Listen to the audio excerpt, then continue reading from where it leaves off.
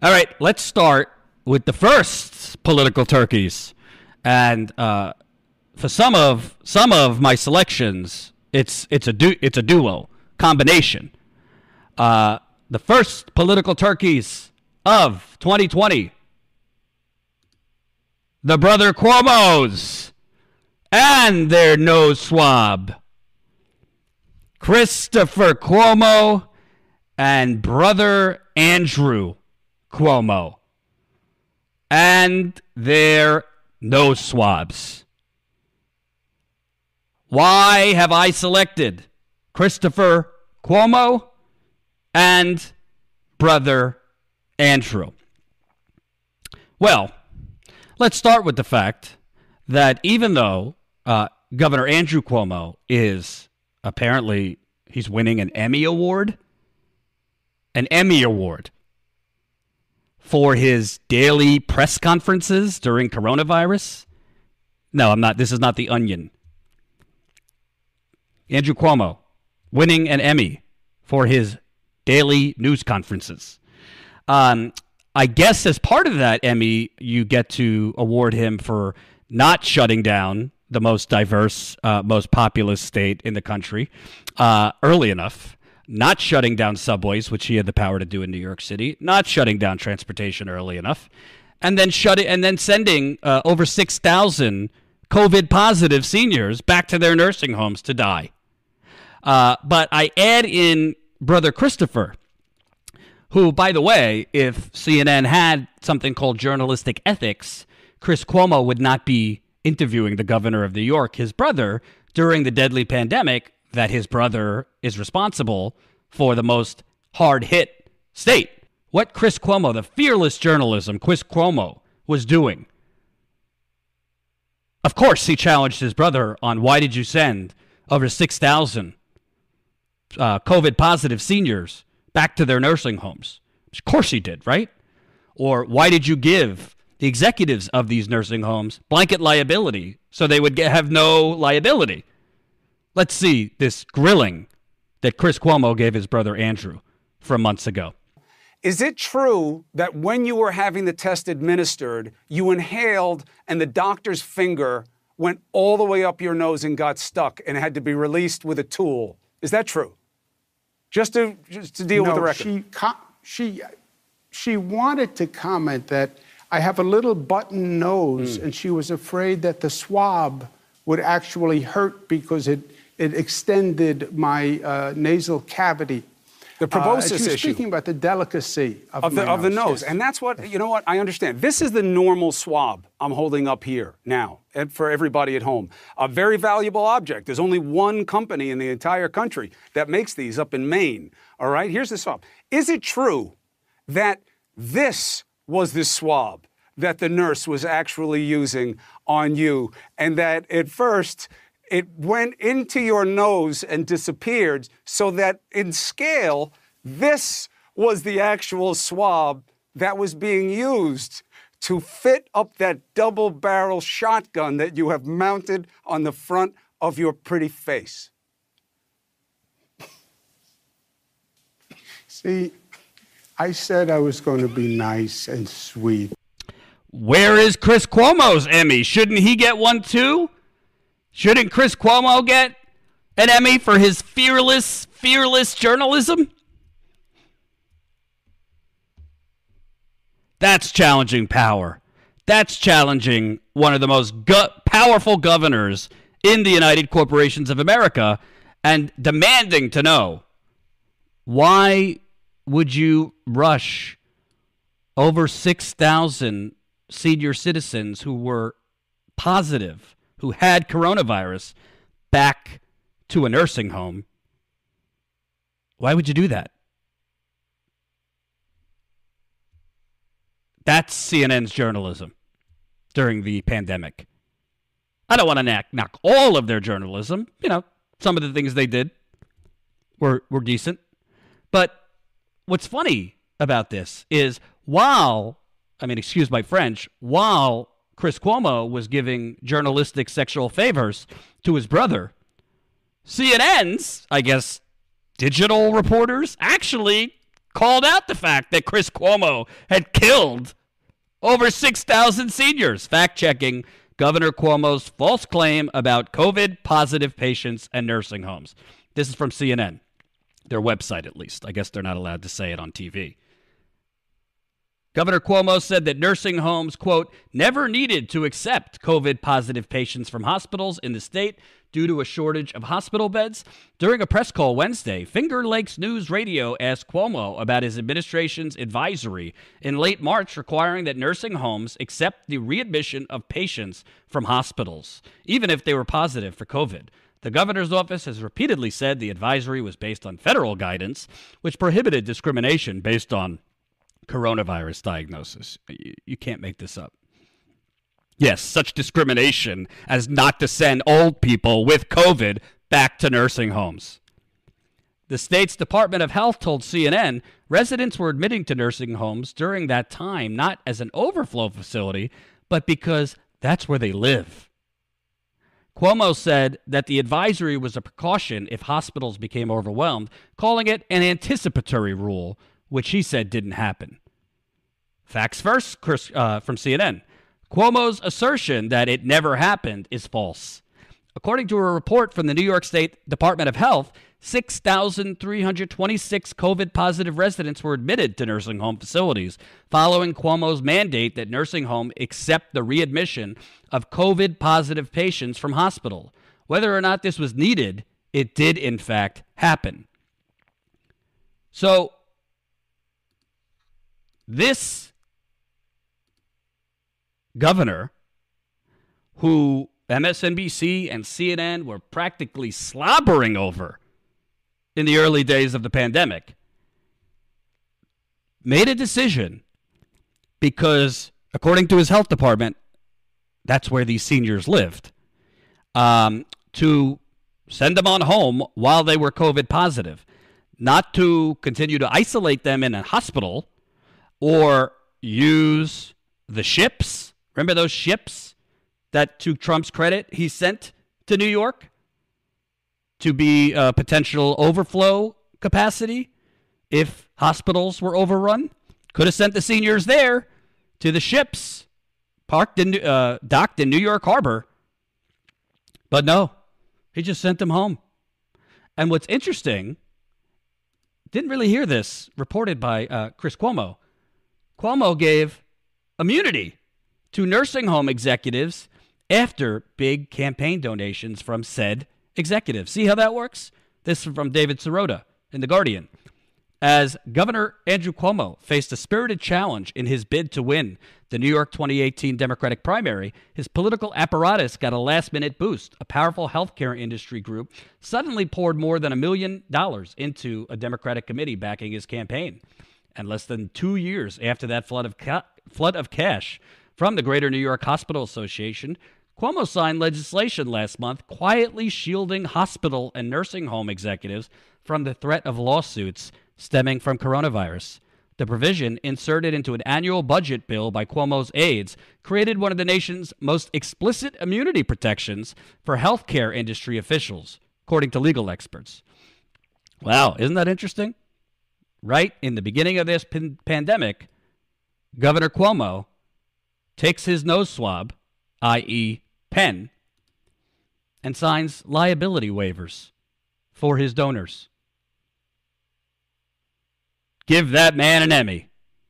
This is literally the definition, not only of failing upward in the United Corporations of America, but killing upward.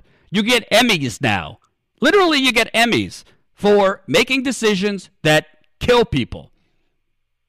Well, we shouldn't be surprised. George W. Bush got a Liberty Award, I think. Joe Biden handed it to him a couple years ago. And you want to know something? Chris Cuomo is complicit in this. I get it. It's your brother. I have two brothers. I get you want to protect them. I get it's your brother. You get defensive. You want to give him the benefit of the doubt. That's why you shouldn't be interviewing your brother, who's the governor presiding over ground zero of the coronavirus, which was New York in the early days. The fact that CNN let Chris Cuomo interview Andrew Cuomo is why you're getting this fearless journalism of nose swabs. Let me tell you something.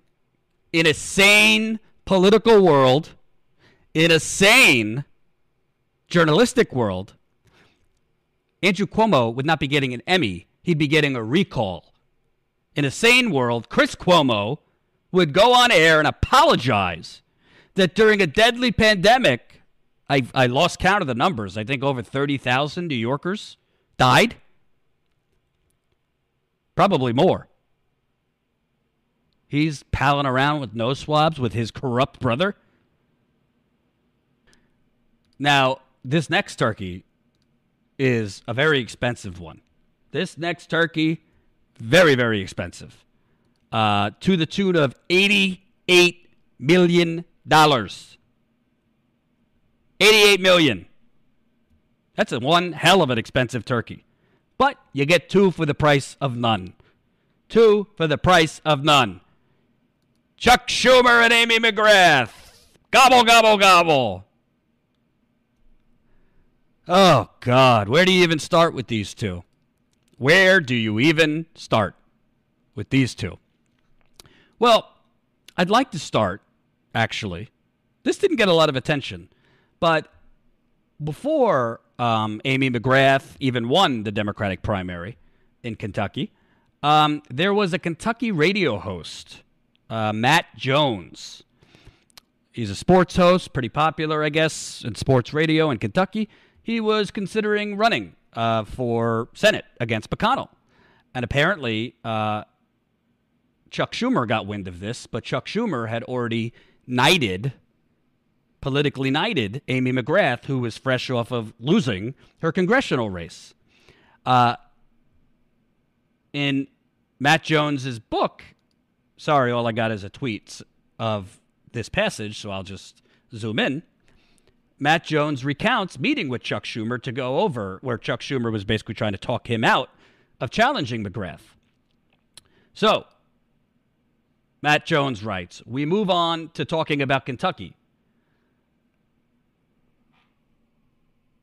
I tell him about this book and the plan to visit all 120 counties in the state. He is shocked to learn that I am going to visit everyone in 10 weeks, noting that he hits all the counties in New York once every 2 years, as opposed to Mitch McConnell, who visits one county every 2 years. He asked me how I would go about winning if I were a candidate, and I explained my thinking. To win in Kentucky, any Democrat has to win Louisville and Lexington big, compete well in northern Kentucky, and then cut the margins in rural parts of the state. What I believe I could do differently is actually win in the mountains of eastern Kentucky.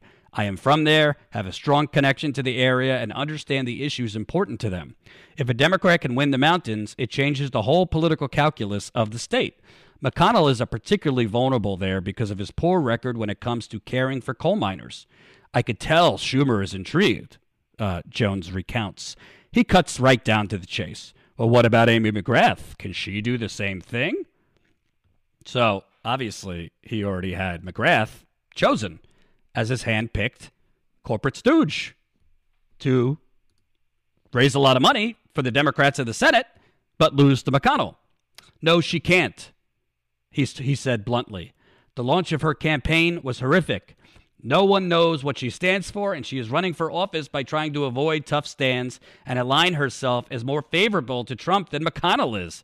That is an insanely stupid strategy that no one believes is authentic or real, and if she utilizes it, she will lose by 15 points or more. He asks how I would deal with Trump's popularity, and I say, I think Kentuckians respect authenticity and honesty. I will say to Trump voters what I always say. On the issues, we agree more than we disagree. We all want better education, health care, and workers' rights. The only difference is I don't like Trump and you do. That's fine, but we both don't like Mitch. Schumer pauses and grins at me slowly. You have thought a lot about this, I could tell. He then goes on to say that while he can't say it publicly, he agrees the McGrath strategy has been poor and that the campaign doesn't listen to anyone and believes it could do it without any help whatsoever. He is frustrated with their actions. Feeling emboldened, I deliver the message I came here to say. Look, if you don't mind me being real, here's the deal. You guys picked Amy McGrath not because you thought she could win, but because you knew she would raise a lot of money and would be a big help for your national ticket due to her impressive background. You don't think anyone in Kentucky can win, so why not pick her? I get it, but the reality is Mitch McConnell is beatable, and you guys are too stubborn to realize it. You need someone who can relate to Kentucky and has a chance of convincing those Republicans who like Trump and hate McConnell to vote Democrat. I could do it. She can't. So basically what you have here, folks, Chuck Schumer already knew. This is before Charles Booker even got into the race. Chuck Schumer already knew. There's no way Amy McGrath's going to win. Chuck Schumer already knew this was a terrible strategy. But as Matt Jones, the radio host who was considering running, said, it was never about beating Mitch McConnell. It was about fronting the resume on this woman. She was a Marine, brave Marine. She's a woman. What else do we need? Okay, if she runs her campaign basically saying, I could push Trump's agenda better than McConnell. This is literally the ad she was running. I could push Trump's agenda more effectively than McConnell. Who cares? We'll raise a lot of money. And boy, did they raise a hell of a lot of money. Amy McGrath raised $88 million from a who's who of Wall Street scumbags, big pharma, fossil fuels, Silicon Valley, real estate developers, basically the whole damn bourgeoisie on the orders of Chuck.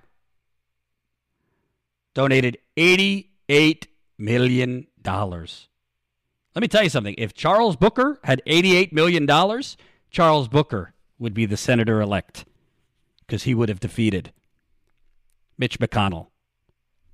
What did that $88 million get, Chucky? Ooh. What is that? 19-point loss. Let's just round it to 20, shall we? 20-point loss. Amy McGrath, $88 million. Which shows you that it's all gaslighting all the time from the corporate Democratic establishment. The $88 million, think about what $88 million could have done for a variety of political campaigns. I could think Paula Jean Swearengin could have used that $88 million. I would have preferred it not coming from bankers and these scum. But all of that money for somebody that she knew, Chuck Schumer knew, was going to lose. And now, after she lost her House race, after she lost the Senate race, she now creates a super PAC. She has created a super PAC to help the Democrats in Georgia facing off in their runoff. I guess help them lose too? Can't make this up. Two-time loser with Chuck E. Cheese on her side. Chuck E. Cheese admitted, her strategy's terrible. Chuck E. Cheese had a candidate right in front of him from the eastern mountains of Kentucky who knew the community, who spoke their language, who could have beat McConnell. Probably not as progressive as you or I, but hell of a lot better than Amy McGrath. Chuck E. Cheese said, bye-bye, Matt Jones. And now we have another 6 years of the preeminent turkey, Mitch McConnell. I want to get to someone you might not have thought about, but to me are two Coke turkeys that honestly should not be journalists nationally. And that would be the CNN duo of MJ Lee and Abby Phillips. I hope you guys are sitting down. I don't want to make you angry again, but we gotta gobble on MJ Lee and Abby Phillips. And I know the establishment will rant, how dare you? a black woman, an Asian woman. How dare you attack them? I don't give a damn. What they did is attack worthy, in my view. So if you recall, the Democratic primary was going along, and Bernie Sanders had really turned the tide. Really turned the tide against Elizabeth Warren. Elizabeth Warren, for a couple months, had really siphoned off a lot of those votes from Bernie Sanders, and it was looking pretty good for Warren. And then, of course, because Warren doesn't stand for anything, Warren started moonwalking on Medicare for All and a whole host of other things. So she kind of needed a last-minute, Hail Mary, so to speak. And MJ Lee started it off for CNN, assisting Elizabeth Warren with this doozy. Have reporting that they discussed ways to beat Donald Trump, and that Warren told Bernie Sanders that two major reasons she thought that she would be a strong candidate was because she could mount a robust argument on the economy, and that she thought she could get broad support from female voters. Now, 4 sources tell CNN that Bernie Sanders responded to Elizabeth Warren by saying he does not believe that a woman can win. Now, we are also told that Sanders expressed some frustration about the role of identity politics for Democrats, and also that Elizabeth Warren disagreed with Sanders' assessment that a woman could not win.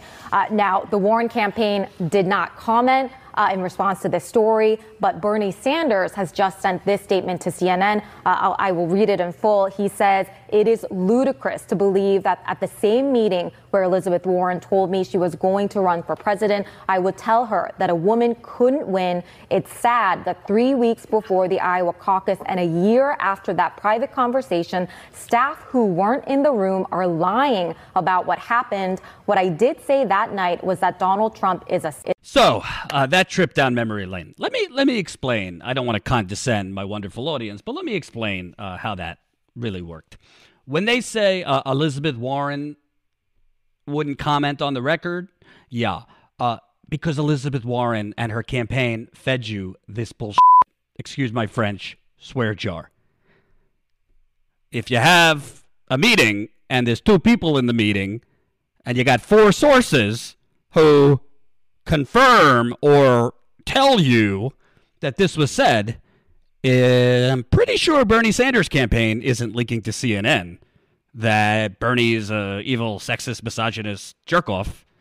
So who, I ask, could these 4 sources be? And in journalism, you're not supposed to. It's really in the age of the internet and digital media and clickbait and a desperate ploy for profit, a lot of these outlets just basically regurgitate whatever the hell sources told them and present it as news. It really, in a lot of these cases, there's actually no way to actually verify whether any of it's true, but they just report it off as news, saying, sources have told us. When I report anonymous sources, it's based on actually having seen corroborating evidence that I was told, based corroborating evidence that confirms what the anonymous sources have told me. And I keep those sources anonymous in many cases because either they could lose their jobs or face worse consequences. For example, in the Flint water story that Jen and I did. But in this case, 4 anonymous sources are used to basically push a high school gossip. 4 anonymous sources were pushed to essentially pass off high school gossip as hard news reporting to Elizabeth Warren. Campaign must have seen, wow, we're hemorrhaging progressive votes to Bernie. Particularly, we're actually losing females to Bernie. Instead of, I don't know, retracting, going back, moonwalking again, saying, you know what, I am for Medicare for all. No bones about it. Instead of pivoting her actual message to win back some of those Bernie voters that she might have lost, she chose to go identity politics on steroids and basically slime a politician, a friend, who, frankly, was better to her than she deserved for years. She screwed Bernie in 2016. He was still deferential and kind to her. So that's the MJ Lee portion of this. That turkey. Now, let's move to Abby Phillips and this journalism. Up in the last 48 hours, Senator Sanders. CNN reported yesterday that, and Senator Warren confirmed in a statement that in 2018, you told her that you did not believe that a woman could win the election. Why did you say that? Well, as a matter of fact, I didn't say it. And I don't want to waste a whole lot of time on this because this is what Donald Trump and maybe some of the media want. Anybody knows me, knows that it's incomprehensible that I would think that a woman could not be president of the United States. Go to YouTube today. There's a video of me 30 years ago talking about how a woman could become president of the United States. In 2015, I deferred, in fact, to Senator Warren. There was a movement to draft Senator Warren to run for president. And you know what? I stayed back. Senator Warren decided not to run, and I did run afterwards.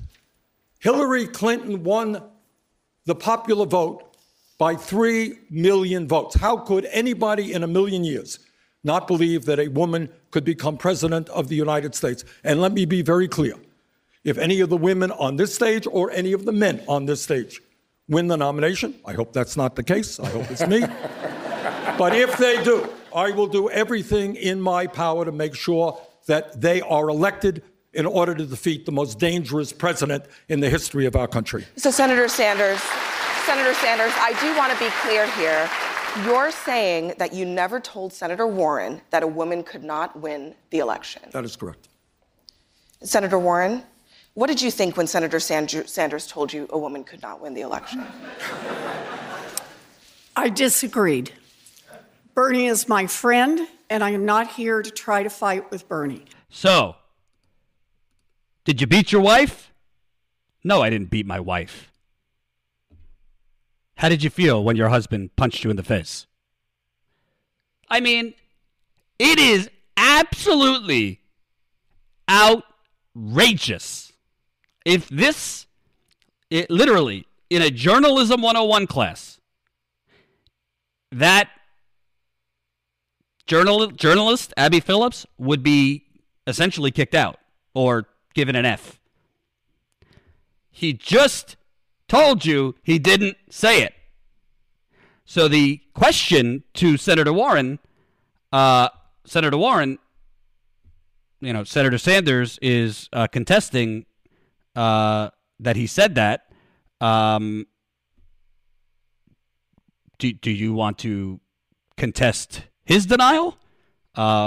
Is it possible maybe there was a miscommunication? You know, is he lying? Instead, the framing, it's like Bernie Sanders didn't even answer the question. It's almost like we're just going to toss out his denial. And how did you feel when he told you a woman can't become president? That's not inexperience. That's not even bad journalism. That is literally a political attack dressed as journalism. That is CNN actively pushing a narrative broken originally by CNN. This is how it started. Elizabeth Warren's campaign leaks it to MJ Lee. MJ Lee breaks it, reports it as if it's news.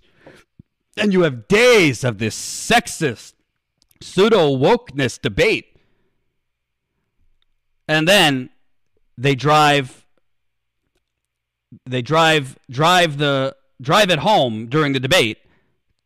It's a setup. Perfect Carney. It's a setup. Absolutely.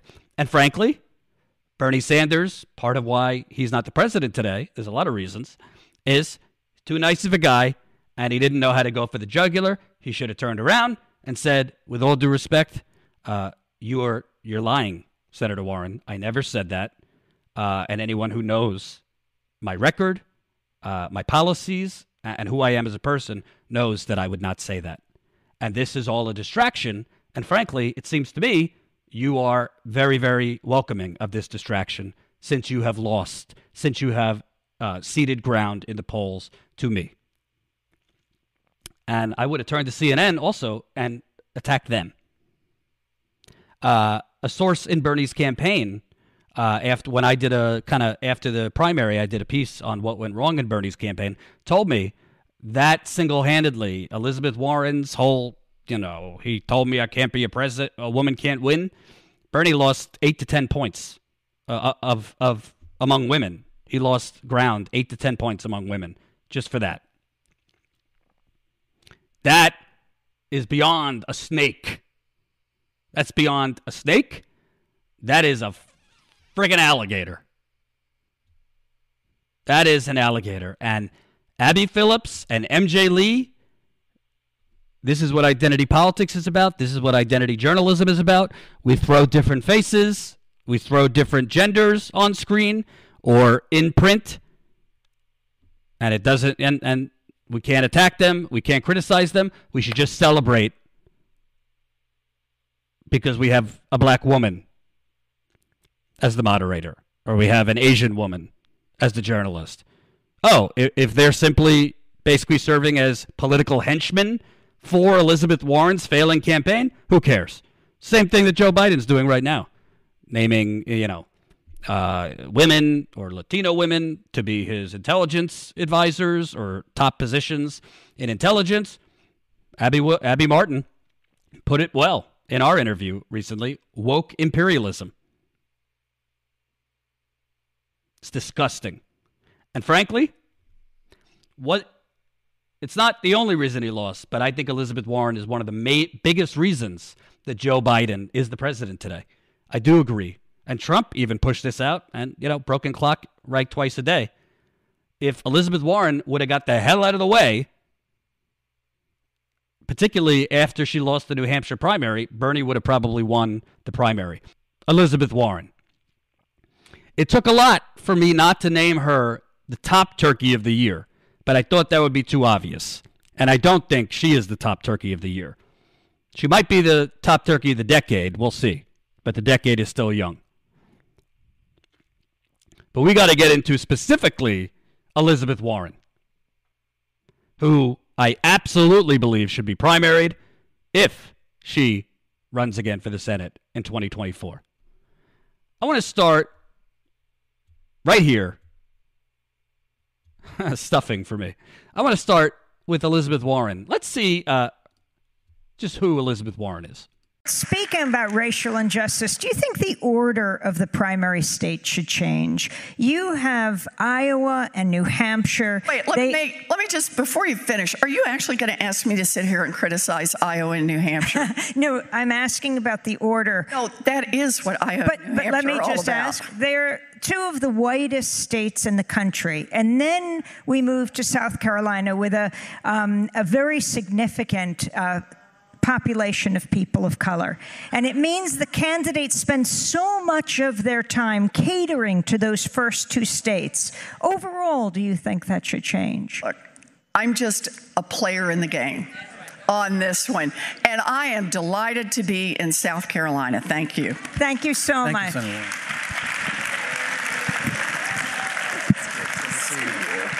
Thank you. Yeah.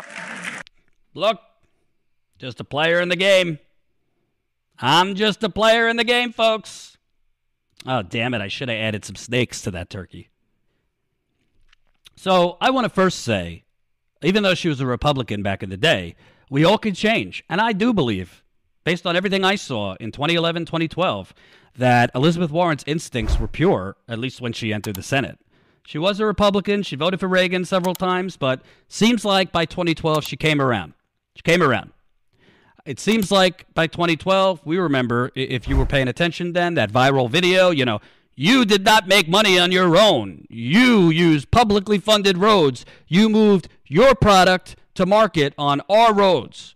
I think Elizabeth Warren, before Washington corrupted her, was legitimately had progressive instincts. From her writings, before she ran for senator, from her writings, she supported universal health care, Medicare for all. Or single payer, it wasn't referred to as Medicare for all. What's amazing here is Elizabeth Warren, I know, we don't need to relitigate 2016. She obviously sold Bernie out. There was no choice if you're a real progressive, between Hillary Clinton and Bernie. Okay. And after she sold Bernie out in 2016, she lost a lot of her progressive street cred, and she knew that. So if she was going to run again in 2020, I think it is a real indictment of Elizabeth Warren that, remember, Bernie said in 2016, I was ready to step back. Senator Warren, I said, if you run, I'm not going to run. Think about it. The fact that Bernie at 70, I think it was 77 when he ran again, or 78, felt, even though Warren was running, I still need to run. I've criticized Bernie, but I don't think he's a dummy on who's progressive. I truly believe Bernie wised up and realized this is not somebody who's consistent. This is not somebody who is going to make principled compromise. This is somebody who wants power, and I don't want to give her an open lane. So that's why Bernie ran again. So Elizabeth Warren runs, and out of the gate, she actually kind of, at least verbally, is running as a progressive. She supports Medicare for all. She says, her whole branding exercise, I've got a plan for everything, and selfies and whatnot. And she is doing incredibly well. Summer 2019, she's basically at the top. She took the lead summer of 2019, to my dismay. Frankly, a lot of people who voted for Bernie in 2016 moved over to her based on her, at least verbally, saying, I'm for Medicare for all. I'm for a Green New Deal. Let's take it to Wall Street. No super PACs. She was presenting herself as a similar to Bernie, a Bernie knockoff. Just a little younger and maybe a little bit more palatable to Wall Street. So why, if it ain't broke, why fix it? If you're in the lead, running on Medicare for all, running on a Green New Deal, no super PACs, whatever, why would you start moonwalking away from those things? Why? Could it be you don't actually believe those things? Could it be you don't actually have a core principle? Yeah, maybe it's true that you think Wall Street is out of control. Maybe it's true that you think Wall Street needs, police on the beat to monitor Wall Street, tighter regulations. Maybe you do believe those things. But at the same time, you're not willing to fight for those things. You're willing to make these internal compromises on policy, on positions, to get in the room. Because somewhere along the line, she even said, I think it was Lawrence Summers, that Wall Street vulture said, you have more power in the room than outside the room, so you got to play the game to get inside the room. But the problem is, don't matter if you get inside the room. It don't matter if you get a seat at the table. It don't matter if you get the opposite head of the table. Because the other people at the table aren't the ones making the decisions. And Elizabeth Warren really never realized that. You want to know who's making the decisions? Their bosses. The United Corporations of America, goddammit. The donors are making the decisions. So Warren could be in the room. She could sell herself out. She could sell out all her principles. She could sell Bernie down the river and progressives down the river. She could have become, let's say, for argument's sake, she was named Treasury Secretary. Does Elizabeth Warren, is she so naive that she thought she was going to be able to do anything to Wall Street inside that room other than a couple Band-Aids like Dodd-Frank, which was a joke of Wall Street regulation after the financial crash? Did she truly believe that she was going to break up big banks if she's in the room? Or regulate banking if she's in the room? You have to literally rearrange the whole goddamn room.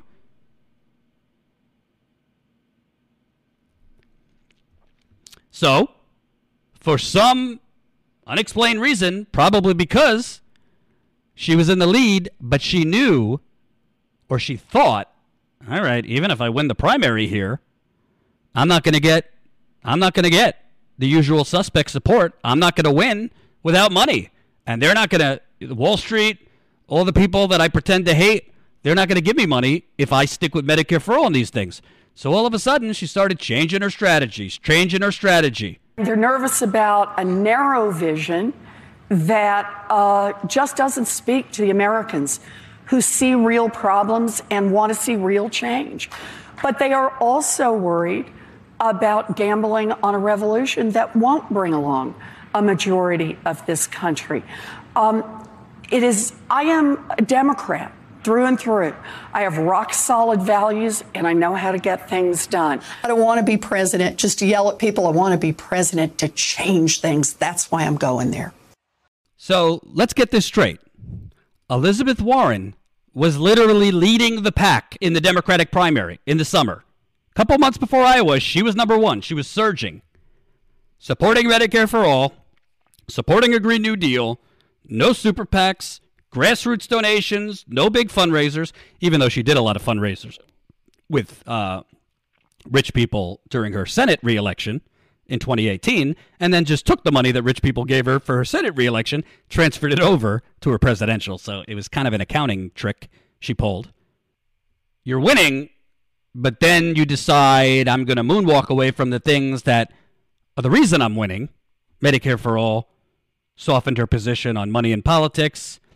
Said, I take their money during the general. We can't unilaterally disarm, which is a famous excuse corporate Democrats use to take money from bankers, fossil fuckers, big pharma, big real estate, Silicon Valley, and the rest. And then you start nosediving, and then you turn around, and after your ridiculous Hail Mary leaking to CNN that Bernie told you a woman can't win, which was bullshit, then you start this approach, we don't need a revolution, and we can't be narrow-minded. Okay, so you're basically attacking Bernie because all he does is talk about revolution and his narrow-mindedness, but you were proposing the same exact things, his narrow-mindedness. You were proposing exactly that narrow-minded agenda like 5 minutes earlier. You were proposing Medicare for all. You were proposing all these things. There's two types of politicians that are pure and politicians that want power. Sometimes there's some gray area, but that's generally the two corners. Elizabeth Warren, even if she thought Bernie screwed her, which he didn't, even if she felt Bernie didn't condemn his supporters hard enough for, the crime of criticizing her online or snake emojis. This is somebody who wants to lead the army. This is somebody who wants to deal with natural disasters as president, possibly deal with a nuclear-armed countries, potential attacks, but she can't handle snake emojis. Are you kidding me? Elizabeth Warren, at her purest, is about herself over actually enacting progressive change. And I think this clip shows you exactly. Shows that exactly. Seem to be a path to make that happen. I think there's a real problem with this online bullying and sort of organized nastiness. And I'm not just talking about who said mean things. I'm talking about some really ugly stuff that went on.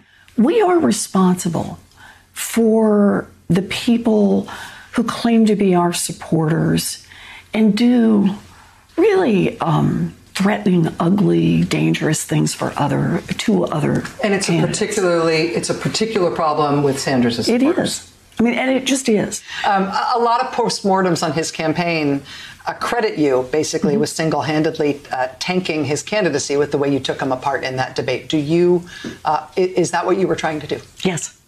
Do you take credit? Sure. But the point is, he's not going to be the Democratic nominee, and he shouldn't be the Democratic nominee. Were you trying to destroy his campaign? Yes. Were you, do you think you tanked his campaign? Yes. Sure. And he shouldn't be the nominee. Instead, we should have Joe Biden, the guy who pushed through the very bill that I launched my political career on, the bankruptcy bill. This is what I'm saying. Ladies and gentlemen, gobble it up.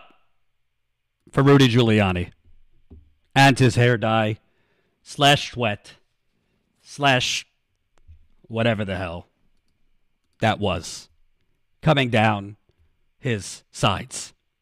Rudy Giuliani, who, frankly, if you live in New York, was, like idolized. It was like a fantasy novel made out of this guy, basically for a couple photo ops after 9/11 and for cracking down, as mayor, cracking down on black people and criminalizing black people, many of whom, by the way, kudos to Colin on this graphic. I literally bothered him to redo this graphic 3 times. 3 times. Yeah, if only you knew. If only you knew. The amount of times I asked Colin to redo graphics. He is truly, as the Jews say, a mensch. But Rudy Giuliani, I don't know why. I don't know if he's got a lot of debt. I'm a journalist, so I don't want to pass off rumors. But we've heard, there has been rumors from time to time about Rudy and his drinking. Likes to gamble, so maybe he just needs cash. I don't know. But Rudy Giuliani, for some reason, has politically prostituted himself for President Trump to the point where he's literally, you can't make up Onion headlines that people would even believe on terms of Rudy Giuliani. Let's just take a look here. Rudy, at his absurd press conference, which probably gave Jen coronavirus last week. Night, 700,000 or 800,000 in Pennsylvania. Somehow he lost Pennsylvania. We have statisticians willing to testify that that's almost statistically impossible to have happened in the period of time that it happened. But of course, that's just speculation. Probably the closest they got is from here to the back of that room. We could do like a, did you all watch My Cousin Vinny? You know the movie? It's one of my favorite law movies because he comes from Brooklyn. And when the nice lady who said she saw, and then he says to her, how many fingers do I got up? And she says, 3. Well, she was too far away to see it was only 2. These people were further away than my cousin Vinny was from the witness. They couldn't see a thing. Now, I don't know. You're going to tell me that 60 people are lying? They didn't just tell me this.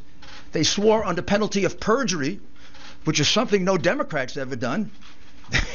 You don't even ask Biden about this. You don't put him under penalty of perjury. He doesn't even get asked questions about it. He doesn't get asked questions about all the evidence of the crimes that he committed. Listen, I got to be fair. I've been taking it to Joe Biden for the last, year, saying there's clearly something going on up here. We got to have a similar standard because something, either this guy is completely grifting or something is no longer working. The wiring is no longer working. Because my cousin Vinny is the evidence of a widespread election cabal.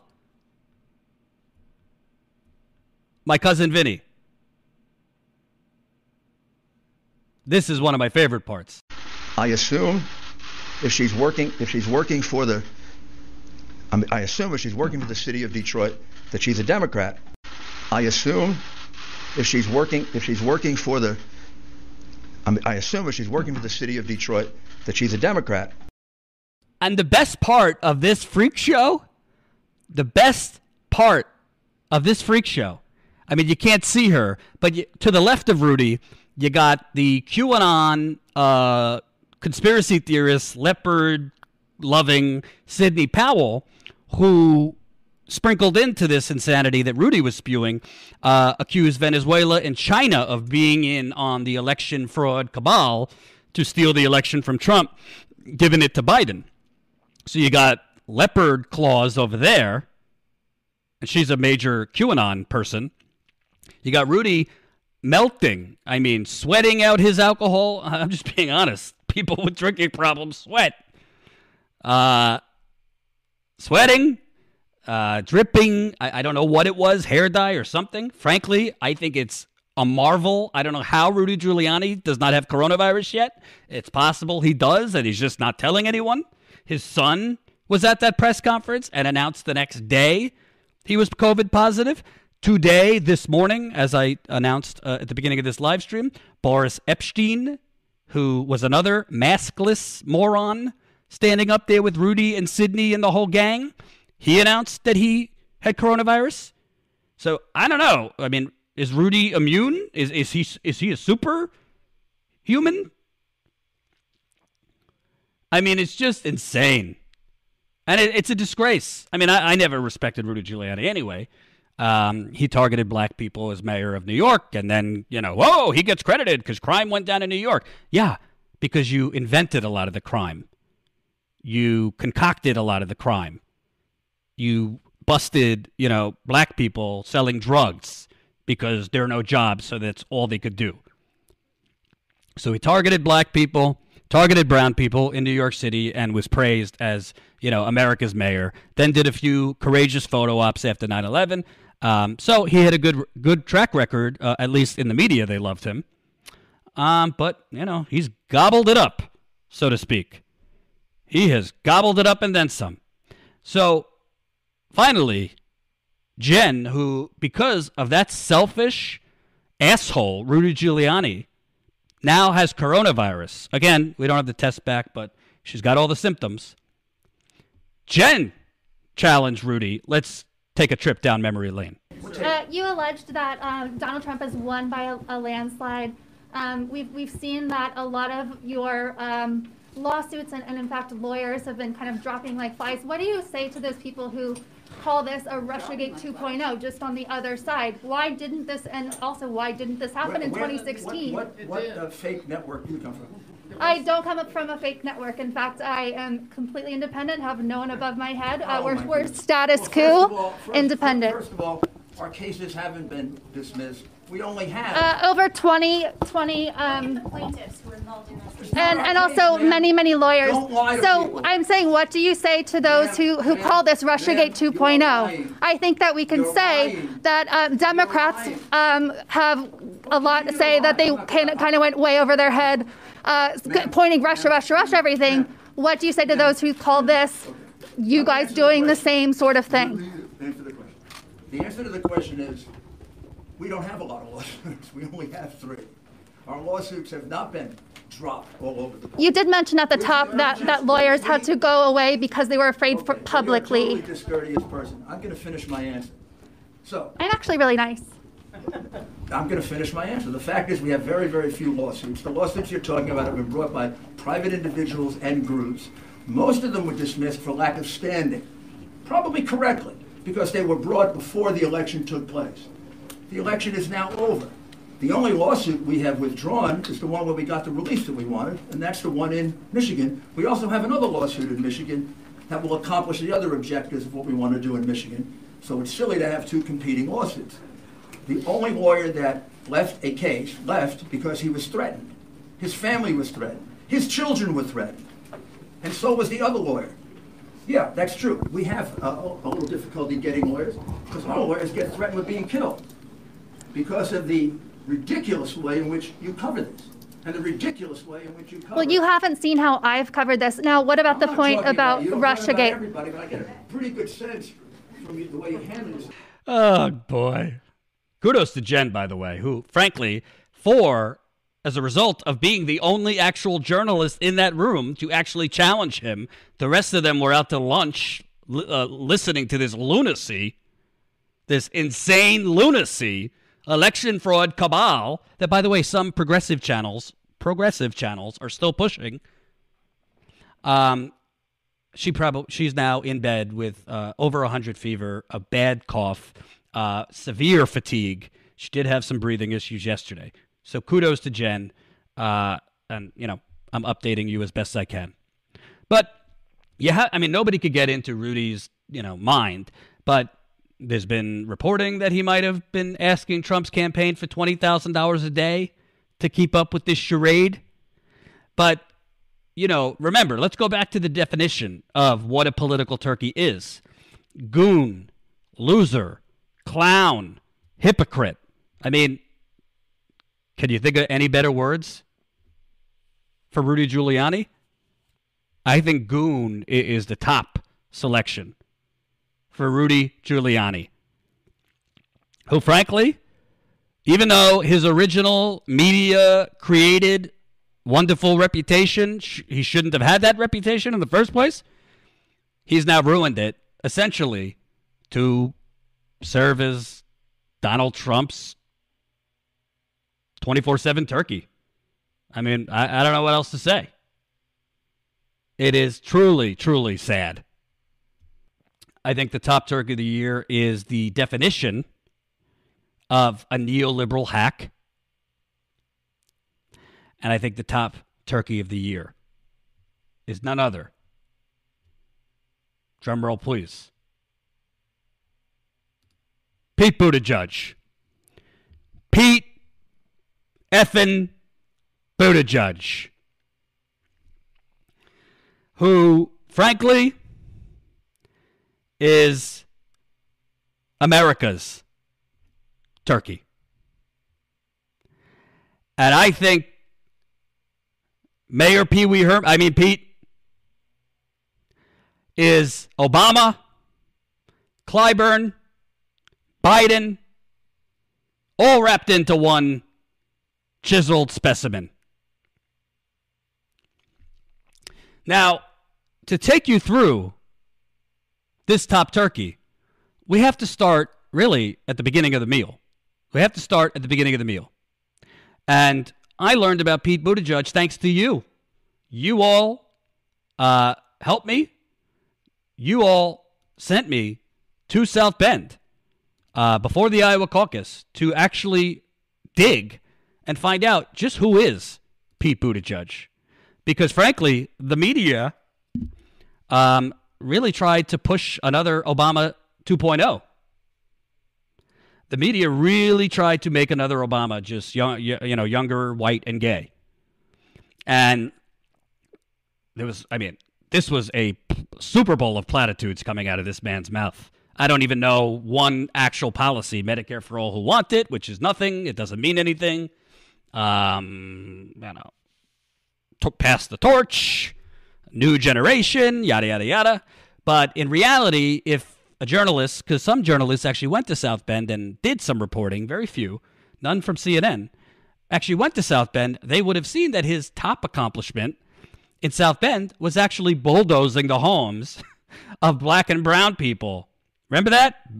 Bulldozing 1,000 homes in 1,000 days?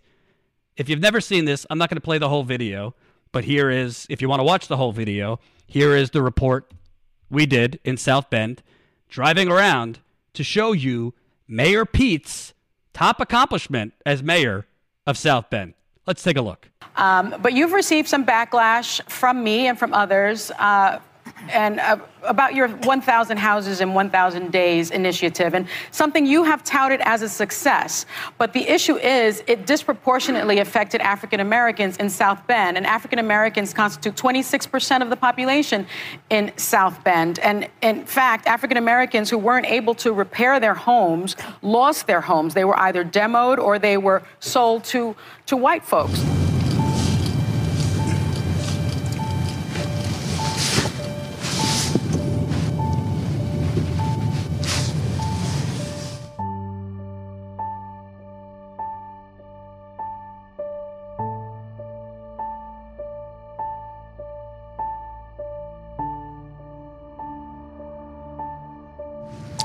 Wow, looks like a forest in the city.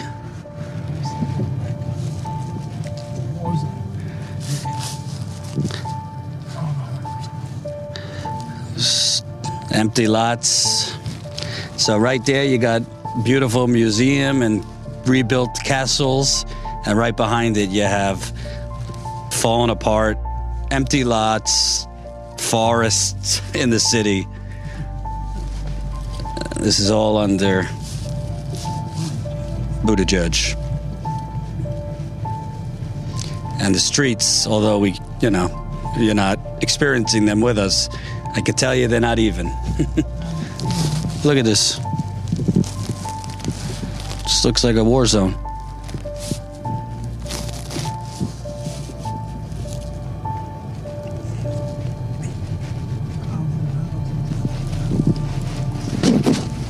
It's amazing to me because he's presented this as one of his shining achievements, but what's the achievement of it? There's nothing to show for it. So that gives you just a taste of what an accomplished turkey Pete Buttigieg is. The other accomplishments of this top turkey was gentrifying like 4 blocks, the downtown area of South Bend, beautifying 4 blocks, spending, I think, $25 million on a light show in the waterfall to make the waterfall in the river there, show, different colors at night, to basically attract businesses from Chicago to come to downtown South Bend by giving them, essentially paying them to do so, paying them to come. No, you don't have to pay taxes, nothing. And bulldozing homes in black and brown parts of the town, basically so you could further gentrify. Also, while we reported there, we found out that his administration and him paid black-owned businesses to leave, to literally move like down the road to a different city. So anyone who, if they would have actually done the most basic journalism of Pete Buttigieg, would have realized this guy is a neoliberal, Notre Dame, latte sipping, elitist, and frankly, a racist. Maybe not verbally, but by policy, absolutely. So that's who Pete Buttigieg is. But all of it, the media, it just concocted this image and concocted this candidate to the point where he was leading at one point. He was seriously leading.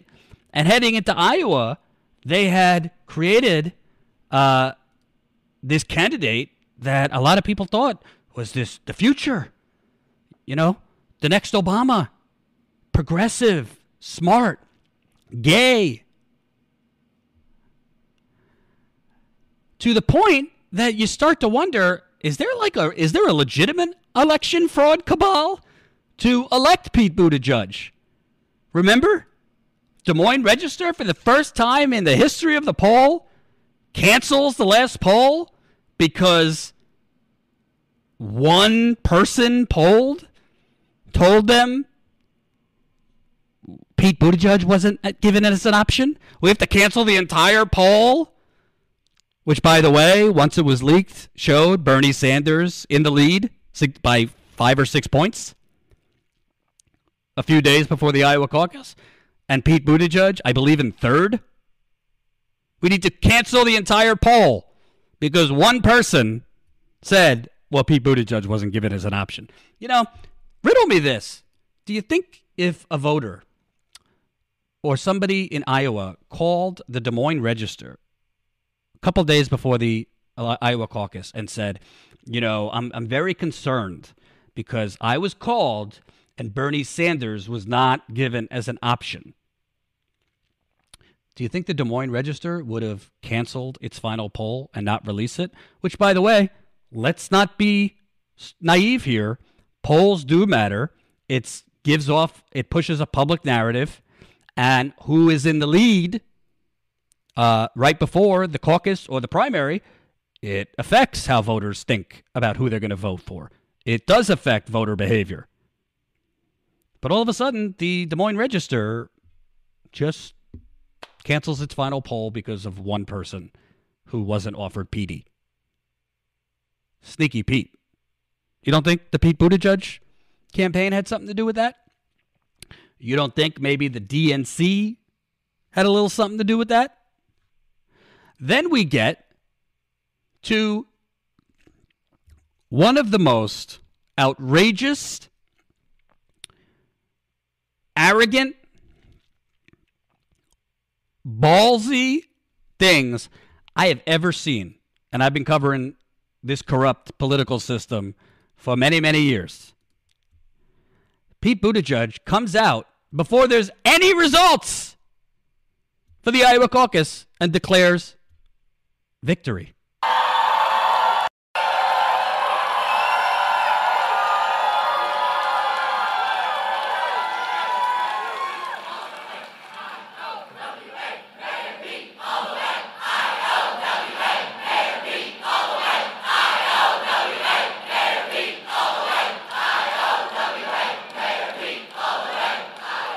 by your effort, and it was by your effort, we brought together an extraordinary coalition of Americans, progressives, moderates, and that good number of what we like to call future former Republicans.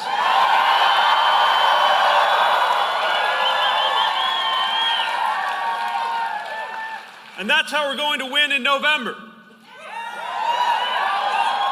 Because it's about adding people to our cause.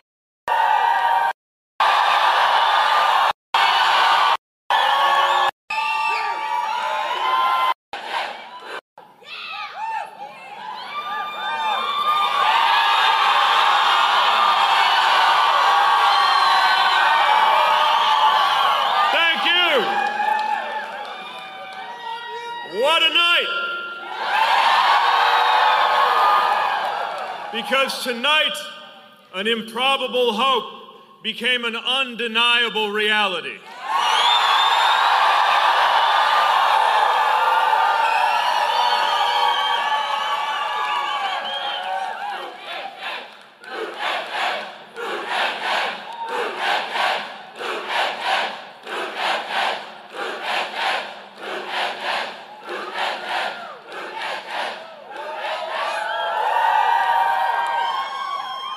So we don't know all the results. But we know by the time it's all said and done, Iowa, you have shocked the nation.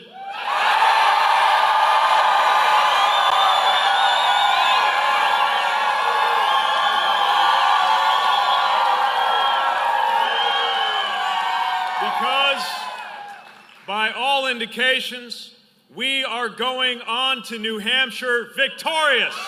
Victorious. Victorious. Can you imagine if Bernie Sanders would have come out and declared himself the winner with no results?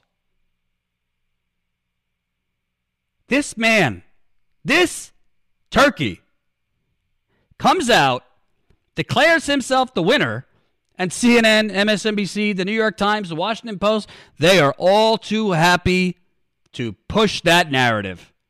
Which, by the way, because I went to New Hampshire next, gave him a 10-point bump in the New Hampshire polls in 5 days. Talk about a gobble and gobble scam.